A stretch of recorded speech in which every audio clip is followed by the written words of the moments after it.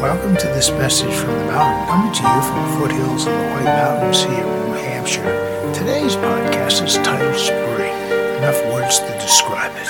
We've been waiting and waiting and waiting. It seems like for months, but it's only been 3 months, and now it's finally astrological, a beautiful time where the weather seems to indicate that it is really making the serious movement towards it. Now we know there may be some winter setbacks, because that's life. There's always something that rearranges the schedule. But we're looking forward to a wonderful 3 months now of growing warmth and opportunities and watching all the exciting developments of spring, from the growing to just the beauty of the earth coming alive again. And that's every day, whether it's spring or whether it's the power of the thought of spring.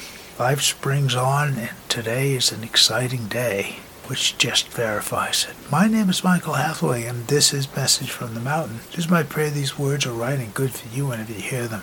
Thank you so much for listening.